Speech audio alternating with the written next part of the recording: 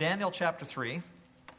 This morning we are looking at this story from Daniel chapter 3 that an awful lot of you know very well. The story of Shadrach, Meshach, and Abednego.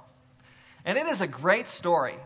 And as I said, very well known. There's a lot of people who, even if they aren't necessarily Christian, haven't necessarily read this story, they may have heard something about the story of Shadrach, Meshach, and Abednego and the fiery furnace through which the three of these gentlemen survive because of their faith in God. And I was thinking about this story and thinking about the kinds of things that we focus on typically as we go here looking at Daniel chapter 3. And I'm not going to read through the whole story this morning. I'll read some portions, but not the whole thing. We just don't have time to read the whole thing. But here are three things that we normally focus on. And I'm going to kind of do it like this morning. First, I want to focus on the first two. The need to remain faithful to Yahweh exclusively. That is definitely a key point in this passage. And then the faithfulness of Shadrach, Meshach, and Abednego is also kind of a key element in this story. And so this idea of being faithful to Yahweh, and exclusively so, is right at the heart of what it means to be a follower of God within Israel. In fact, there are some passages. We won't turn to all of these, but you just think about these passages and the significance of them in the Old Testament. If you were to look at Deuteronomy chapter 5, verses 7 and 8, what you would find is the first and greatest commandment. And it talks about specifically how there is one God. The Lord your God is one. And you will worship Him, and there will be no others before Him. And that's because He is indeed exclusive. And the text even says that God is a jealous God. And you think about that, people sometimes think, well, jealousy isn't necessarily a virtue. And isn't there something wrong with God being jealous? Well, not if there's not something wrong with me being jealous if another man's in love with my wife. I would be jealous. If I found out that somebody loved Robin and was courting her, if Robin started getting flowers from somebody at work, that would irritate me more than just a little. I would be jealous about that. And our God loves us. And so it makes sense to me that if I start to worship another God, that God, because of His unending love for me, His devotion to me and care for me, is in that sense going to be jealous. And of course that calls out of me incredible faithfulness. I need to respond to God's love and His care for me with amazing faith and make Him the priority that He should be in my life. Another passage that we looked at even last week was from Matthew chapter 22, verse 34, that quotes Deuteronomy 6:5. And again, this is a passage that says, love the Lord your God with all your heart, soul, mind, and strength. And it's the first and greatest commandment, to love God in this way. And if you were to turn to Deuteronomy chapter 6, verse 5, you'd find exactly that wording, exactly that verse. God wants us to love Him, to be completely devoted to Him and no other. Well, there is a reason for that. And it's not just because somebody decided that they wanted to be exclusive in their faith. It has to do with the reality of who God is. There is, in fact, according to what God Himself says, one God, and He is it. And if the Lord our God is one, then it just makes sense that you're not going to worship others who are not God.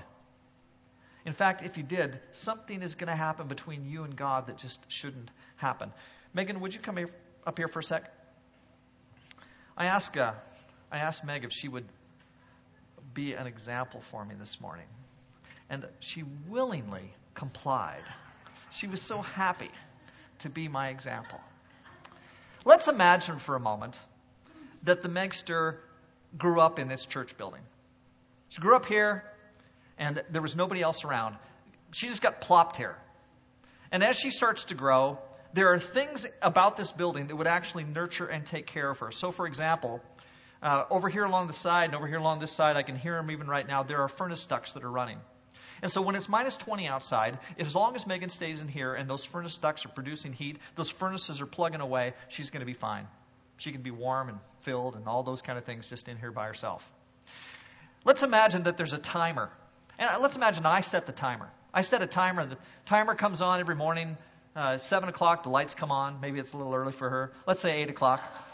The lights come on at 8 o'clock, and she just looks around and says, boy, I've got warmth, I've got heat, I've got light. And then let's imagine that somewhere around here, I didn't bring one in because it'd be too heavy, but a refrigerator. And I keep that stocked with food, or maybe there's a microwave even that works. And every now and then I set that microwave. While she's still sleeping in the morning, I go over and I set the microwave. I set it for an hour, it runs, and pretty soon it comes on, and then when the food is ready, ding, it goes off, and she wakes up. She doesn't see me, but she sees a microwave. And the microwave produces for her food. And so you've got food, you've got heat, you've got light. And if Megan didn't know anything about me, then it'd be real easy for her to start to think to herself, I don't know where all this is coming from, but man, I love that furnace. I'm glad that furnace is there. And those lights, they just come on. I'm so grateful for those lights. Those lights are fantastic. And that refrigerator or microwave that produces the food for me, this is just the coolest situation. I just am so grateful for that microwave and that refrigerator. And pretty soon, over time, maybe a period of years, because she's just living here by herself. Now, I haven't said anything about showering, but somehow that's going to happen, okay?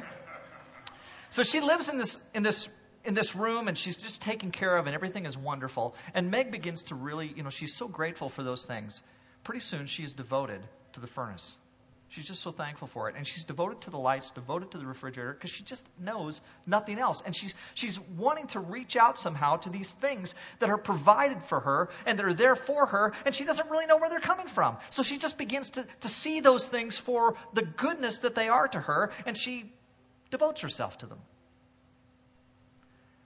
Well, that would be an interesting situation for sure. But I wonder if that's not that much different than the way in which people respond to our world. And that's, in fact, I think, the way that people responded to the world around them as they started to grow. They looked at the sun and they said, man, the sun is absolutely wonderful. And it wasn't very long until there was a sun god. And they noticed the crops that were there for them and the seasons that were there for them, the crops that grew. And pretty soon there was a god of the seasons. You get the point.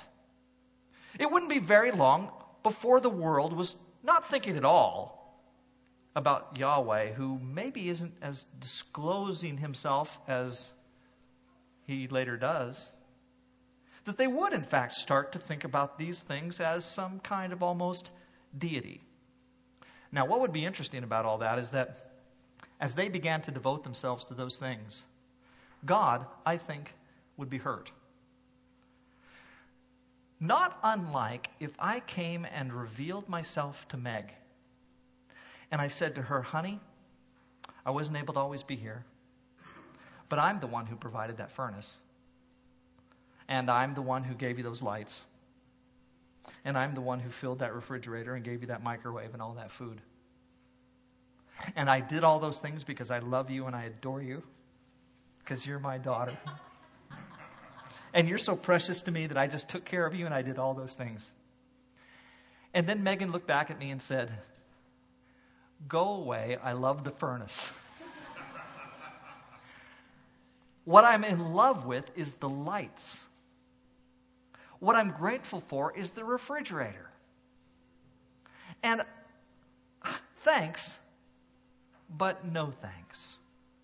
Okay, you can sit down.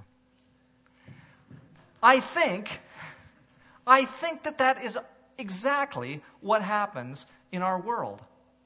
As people reflect on all the good things that they have, and then God comes along and says, I'm the one who's responsible for these things. And he reveals himself to Israel and wants to reveal himself to the whole world.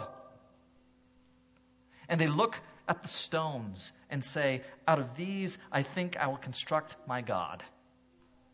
And they look at the sun and say, the sun is wonderful, and I'm going to devote myself to the sun. And God himself, who then comes and reveals himself to them, I think, can only feel the way that I would feel if I had loved Megan, but for some reason wasn't able to let her know. And then finally did come and tell her, I love you, and these things are there for you because I love you. And she said, I'll just keep worshiping the lights. My heart would be broken. And I think the heart of God is broken as well. So it's no wonder to me that there is need to remain faithful to Yahweh exclusively, that he wants Shadrach, Meshach, and Abednego to be devoted completely to him. But then there's another aspect of this that I really want to focus on this morning that I think is even more important, and that is this third thing, God's relational care and protection of his children. And I want you to notice just a couple of things in this passage. They kind of, they jumped out to me anyway. In terms of the way that God interacts specifically with these people. When you look at the text, and Nebuchadnezzar, of course, is totally offended. In fact, it's an interesting point that Nebuchadnezzar is so offended. Why is it that this man would be so offended about people not worshiping a God that he constructs? Like, he builds the God. He can't be thinking to himself, this is a wonderful God that I've made. But he seems to. And he's terribly offended that people would not worship the God that he made. As if this God somehow, he makes an idol out of gold and then is offended because people won't worship something that he has made. What's going on here really? Isn't it Nebuchadnezzar who's being challenged? I think so. It's certainly not the idol. The idol doesn't care. But Nebuchadnezzar himself is terribly upset that the idol is receiving, or that the idol not receiving the worship from Shadrach, Meshach, and Abednego that he wants so badly for it to have. And it's totally an affront to him. Well, God wants what Nebuchadnezzar wants, in a sense. But for Nebuchadnezzar, it's totally unjustified. And for God, it's totally justified. The love and devotion and commitment to him is exactly what is in fact justified. And the reason is because God desires more than anything to be in a relationship with his people. And so Nebuchadnezzar looks into the fire after Shadrach, Meshach, and Abednego have been thrown in. And he jumps out of his seat, the text says. And he looks in and says, there is a fourth figure in there. There is a fourth being. And this one looks like one of the gods who is in there with Shadrach, Meshach, and Abednego. And he's totally blown away by what God is now doing in joining himself to those whom he loves. And my point is simply this, that in these dark moments for Shadrach, Meshach, and Abednego, but also in the moments of light, God is with his people. We're not going to worship God just because of command. We're not going to worship God just because he says, be faithful to me. We're going to worship God because he is the one who longs to relate to his people. And this is in fact the big difference between the God of stone or the God of gold and Yahweh. Yahweh is the one who reaches into our world to love us. Yahweh is the one who chooses to reveal himself to us. He's the one who walks alongside us. He's the one who's going to go into the furnace and be with us because he wants to be our God. He wants to be relational. The idol of stone and gold is always silent. The one who speaks through the seasons doesn't really speak. The microwave would not talk to Meg. The furnace might hum, it might blow loudly, but it's not going to talk. And God comes and he talks and he relates and he stands alongside because he loves. And the relational care and protection of his children is just who he is. And so it's not surprising to me that the king Nebuchadnezzar would look in and see this fourth figure in the fire with Shadrach, Meshach, and Abednego. He'd been there all along. He cares for them in that way, and he had revealed himself to them in numerous ways. And certainly in this specific way comes to stand alongside these three. Well, that's not any different, really, than God entering the world in His Son. He wants to be relational in our world and sends His Son to stand alongside us and be related to us. In the life of the church, He sends the Holy Spirit to come and enter into us and indwell us, to be with us, because He wants to relate to us.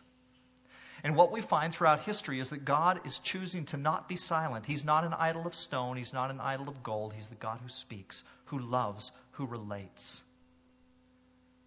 And He cares for you and me and gives Himself completely to us because He loves us. What He wants is for us to not worship the microwave. He doesn't want us to worship the lifestyle that we have here. He doesn't want us to worship the things that He provides and then distract us from giving attention and love to Him. He instead, He says, wants all your heart, all your strength, all your soul. And He wants you to do that in the context of relationship with Him. And so I don't know what fire you're in this morning, but there's a fourth one who comes, and He's there with you. He is wanting to be in relationship with you, and He wants to enter into your life and be there for you. Praise God that we have that kind of God whom we can worship and with whom we can be in love. Let's pray. Holy Father, we praise You and thank You that You love us like You do. Lord, sometimes we see things around us that we tend to put our focus on. They distract us. It's easy for us to be drawn away. It happened in the ancient world. It happens now.